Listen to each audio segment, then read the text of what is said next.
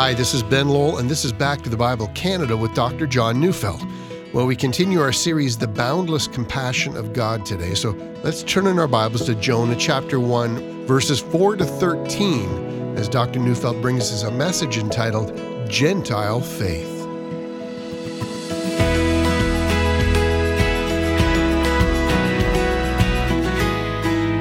I want you to imagine our world. Billions of people inhabit this planet.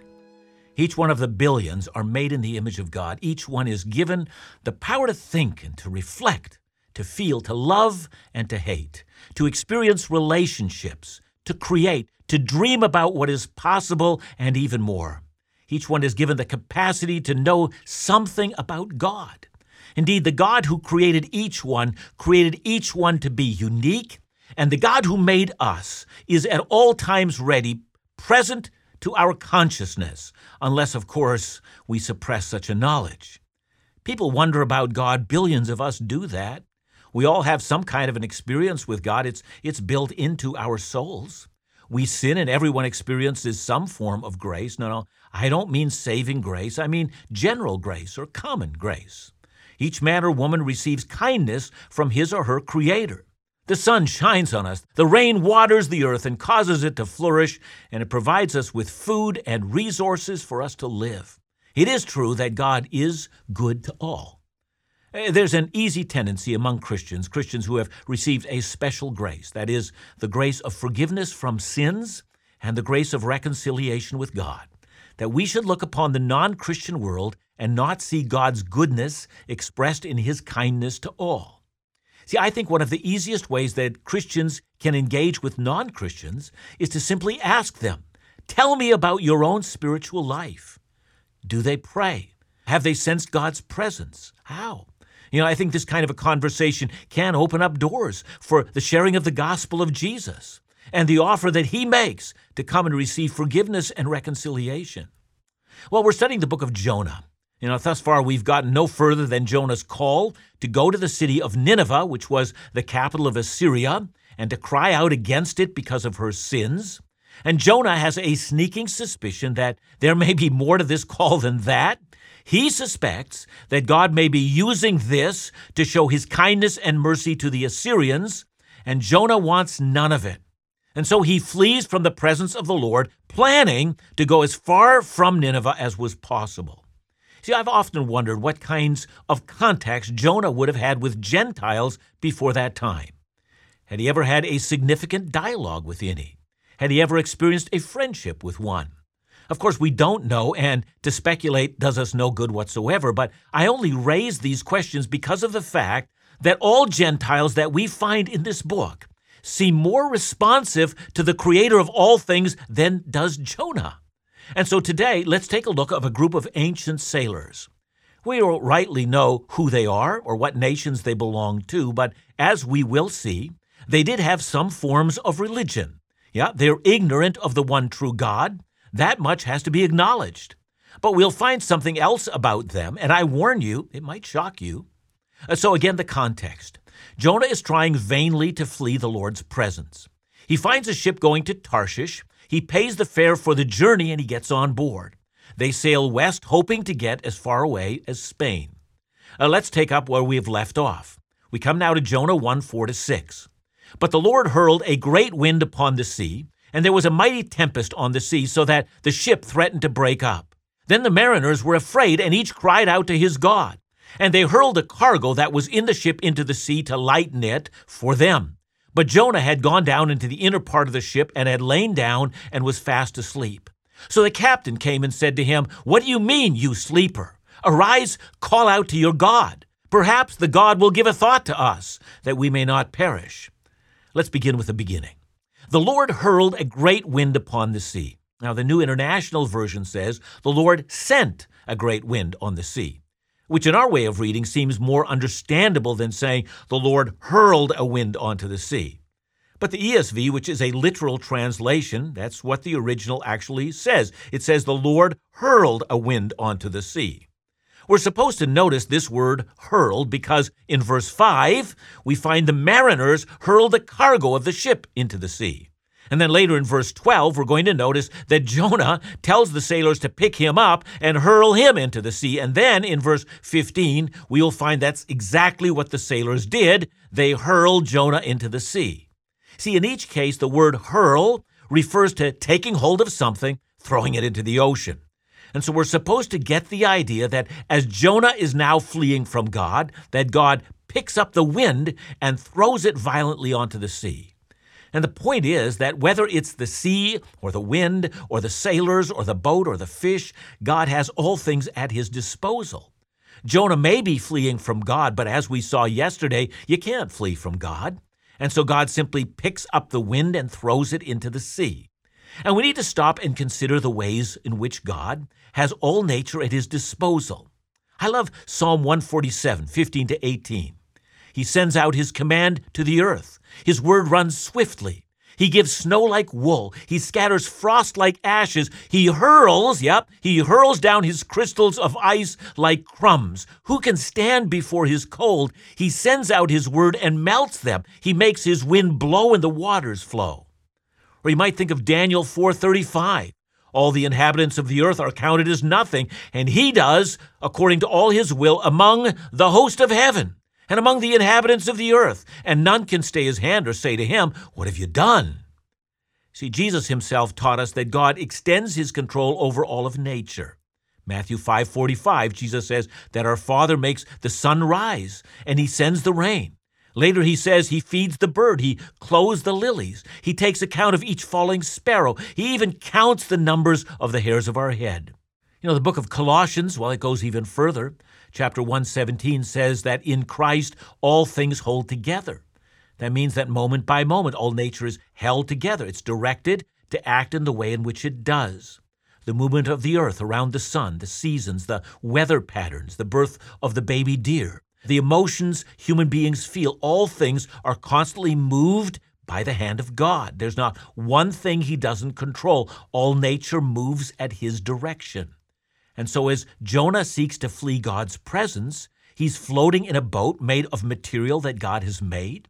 And the molecules continue to function as he directs. The sea is his ocean, and the wind which is in his storehouse at this moment is hurled from God's storehouse onto the ocean that he has made, creating a violent storm that might break the ship up. Now, please notice how different is this thought than the thought systems of modern man. See, we might say, oh, it's just bad luck to be caught out in the storm. And we might even say, look, there are scientific reasons for the storm, and of course there are. But those scientific principles were created by God, and they continue to function moment by moment at his command. And the point is simple. This storm has occurred because the meticulously sovereign God has willed that it should occur and interrupt Jonah's plans. And by the way, when I say these things, for this is clearly what the Bible teaches, are you encouraged by that? Or do you find yourself resisting this thought?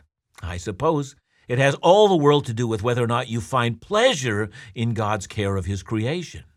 But nonetheless, God has hurled the wind onto the sea, and then, surprisingly, the mariners, the Gentiles, well, they cry out, each of them to his own God. You know, in the ancient Near East at this time, it was polytheistic, and that is, people believed in a number of different gods and goddesses. But there was a similarity that was found in all these forms of spirituality. I mean, for one, it was commonly believed that the gods had created order by defeating the powers of chaos. But these powers of chaos had not been ultimately defeated, and so the threat of chaos always was ready to make a comeback, constantly threatened human existence. And so one looked to the gods to drive the chaos back and to reestablish order. But the gods were fickle and not all-powerful. Who knows what might occur?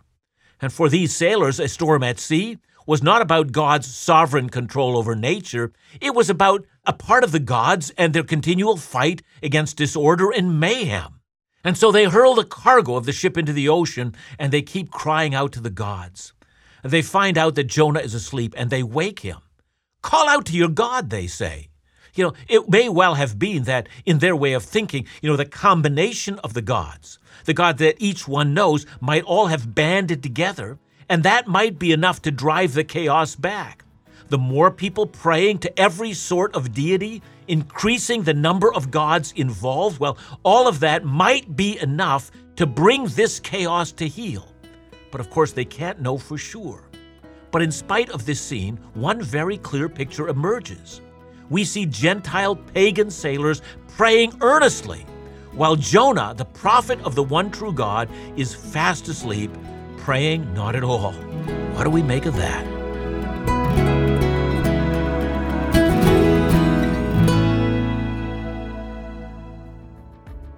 A donor recently wrote, "I decided to give because your ministry is one that can be trusted when it comes to teaching the Bible. It's really that simple." Well, this past month as a ministry, we've placed an emphasis upon the critical importance of identifying Bible teaching you can trust. Well, this month, our hope is to reinforce the importance of not only identifying trustworthy teaching, but the importance of sharing those life-changing truths with others. This month, we placed an emphasis on the words of Moses in Deuteronomy 11, for the purpose of restating our commitment to faithfully obeying the biblical charge to serve with all of our hearts and to teach the Bible with fervor. Our prayer is that you will join us in this effort. Your gifts, your prayers are critical in this day and for this purpose. To offer a gift today or to find out about our new initiative, the 1119 Fellowship, visit backtothebible.ca or give us a call at 1-800-663-2425.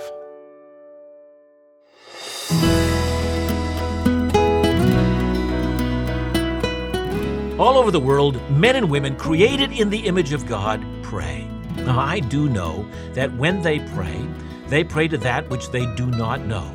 But nonetheless, what accounts for the fact that they pray? As has often been said, even atheists pray in foxholes or in storms on the sea, or when their lives are in danger. The impulse built into the human soul is to pray. And yet how strange it is that the prophet of God needs a pagan ship captain to tell him what his spiritual duty is at this crucial hour. But with all the prayers to the gods, the chaos of the storm is not abating. And if the storm had continued, this ship would have joined the countless ships in times past and in the future that have been lost with all hands on board. And then at this moment of desperation, something very strange, that is, in our way of thinking at least, something strange occurs.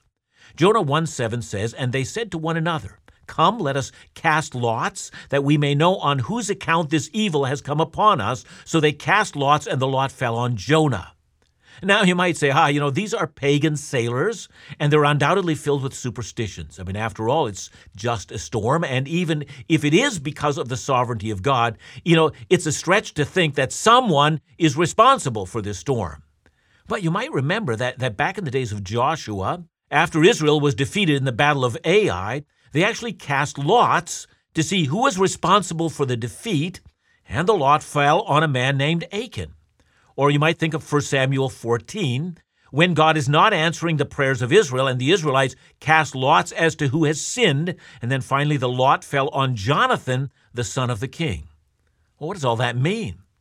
Of course, it's incorrect to assume that every time we encounter a storm or go through a hardship, that we have to cast lots to see who's to blame. But it's equally incorrect to assume that things just happen for no reason at all, which seems to be the disease of modern people. We have crude phrases that people repeat today. I'll say it nicely, excrement just happens. No reason, it just does. Bad luck, it sucks to be you. That's just how it goes. But these pagan sailors, for reasons not explained in this book, have come to a very different conclusion. If the gods seem deaf to our prayers, it may be that someone on this ship has angered the gods so that they won't answer, and if that's the case, we're going to find out who it is. Casting lots is not explained, but however it was done, it was probably very little different than rolling of a dice. Proverbs 16:33 says the die is cast into the lap, but its every decision is from the Lord. And so we have to assume then that these sailors believed that the gods, through the system of lots, would tell them why they refused to fight on their behalf or to answer their prayers. That's their spirituality coming to the foreground.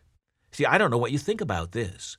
This is an awareness that spiritual events really do make their mark on the physical and natural world. See, I do know some Christians that seem relatively unaware of this. They live, as I like to call it, like practical deists. The old deists believed that God created the world and then created the natural laws that govern the world, and then he simply allows the world to carry on by the laws without intervening. And that's why the ancient deists said they believed in God, but they didn't believe in miracles. They said God never shows up because, well, he never shows up. The world just carries on according to the laws of nature. But these pagan sailors thought differently. Let's keep reading. Remember, the lot has fallen on Jonah, and they assume that he's responsible for the storm. And in this case, they're right. So Jonah 1 verses 8 and 10 says, "Then they said to him, 'Tell us on what account this evil has come upon us. What is your occupation? And where do you come from? What is your country? And of what people are you?' And he said to them, 'I am a Hebrew, and I fear the Lord, the God of heaven, who made the sea and the dry land.' Then the men were exceedingly afraid and said to him, 'What is this that you have done?' For the men knew that he was fleeing from the presence of the Lord because he had told them." Jonah tells the sailor he's a Hebrew, which is how the Gentile nations would have called the Israelites. He assumes that these Gentile sailors must have had some understanding, that the Hebrew God was different from the gods and goddesses they served. And so he adds, "Being a Hebrew, I serve Yahweh," who's not one of the gods, but he's the God of heaven. It's an interesting way to refer to God. We know that during the time of Daniel, when Daniel was, taken to Babylon, whenever he speaks of his God in a way in which the Babylonians could understand, he calls him the great God of heaven. That would have been very meaningful to the Babylonians. See, I understand that among people who hold to polytheism, this is a concept that's readily understood. Those who believe in the God of the sun, the God of the moon, and the God of, the Nile River, the God of the creatures, the gods of the sea, the God of land, the gods of the mountains and of the plains, the gods that protect travelers, and the gods that cause mischief for travelers. That even though their world is filled with gods and goddesses of all sorts, that among all of them there is a concept of a supreme being who rules them all, the Creator, the one who alone rules from heaven. And, says Jonah, "That's the God I fear and worship." And in response, the men are terrified, and they say to him, "What have you done?" That is, why is it, if this is your God, that your actions don't reflect your beliefs? You see, says our narrative, Jonah has already told them at some time that he was fleeing from his God. And that must have made a conversation on the ship to pass the time. And somehow in the conversation, Jonah has told them he's fleeing his country and his gods. They must have made nothing of it, for it was possible to flee the gods. But if Jonah's God is the Creator, that's not exactly possible. How can it possibly be that you claim this is your God and at the same time you make a show of fleeing from his presence? Have you ever seen the reaction of pagans when they find a Christian who doesn't live according to his or her beliefs? Have you ever noticed that they let others get away with all sorts of things, but when a Christian acts in a hypocrisy, everyone sits up and takes notice? What? You're a Christian and you engage in sexual relations? What? You're a Christian and you've lied in this business deal? What? You're a Christian and you join with us using the same curse words we use? It never sits well with anyone, and it certainly didn't with these mariners. And so if you're fleeing from the Creator God, well, you'd better tell us the reason for that. What have you done to offend the Creator? And fascinatingly enough, Jonah never tells them. Instead, they're left to contemplate their options. So we keep reading in verses 11 to 13. Then they said to him, "What shall we do to you, that the sea may quiet down for us?" For the sea grew more and more tempestuous. And he said to them, "Pick me up and hurl me into the sea. Then the sea will quiet down for you. For I know it is because of me that this great tempest has come upon you." Nevertheless, the men rowed hard to get back to dry land, but they could not, for the sea grew more and more tempestuous against them. Notice, please, for this is crucial to our understanding of the entire book, that Jonah does not repent of his refusal to do what God has commanded him to do. Instead, and this theme is going to come up again in the next chapter and in the last, he would rather die than repent. Indeed, his willingness to die here is matched by some of his last words that are recorded in chapter 4, in which he says he is so angry at what has transpired, he simply wants to die. Last words of Jonah. He seems to think that his assignment from God is so distasteful to him that it would be better not to live. Again, we're left to contemplate his attitude against the attitude of the pagan sailors. Jonah may want to die, but they don't want him to die. From their vantage point, this man is a servant of the God of heaven, and the last thing they want to do is to offend the God of heaven by killing one of his servants. They are by now completely convinced this storm is the cause of the God of heaven against this one man, but to harm this one man is not for them to do. Where, may I ask, did this attitude come from? And where, may I ask, does this awareness of God come from sometimes in the most unlikely of places? Romans 1:19-20, Paul says, "For what can be known about God is plain to them.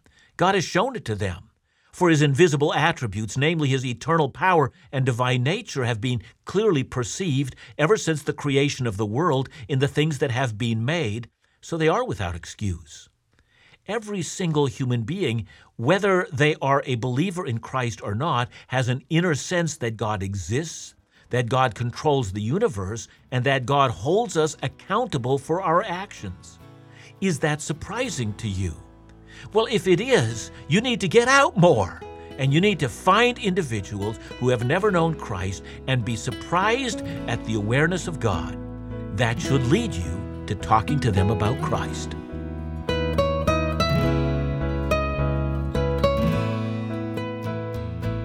John, I hear perhaps every day about remarkable people who show mercy, kindness even at their own personal expense, but they don't claim to be Christians. Should that surprise us? It certainly should not. If we'd been reading our Bibles carefully, we would have found all manner of examples of just such a thing. It's been called common grace, and it's the kind of grace that God gives apart from salvation. So there's the grace of salvation. That's a unique grace. But there is also a common grace. This is grace that is given to people even outside of Christ so that they can act mercifully and deal in ways which might astonish us. This is a common dealing of God. It is because of his mercy. It's because of his grace given to all. Thanks, John. And remember to join us again tomorrow as we continue our series, The Boundless Compassion of God, right here on Back to the Bible Canada, Bible teaching you can trust.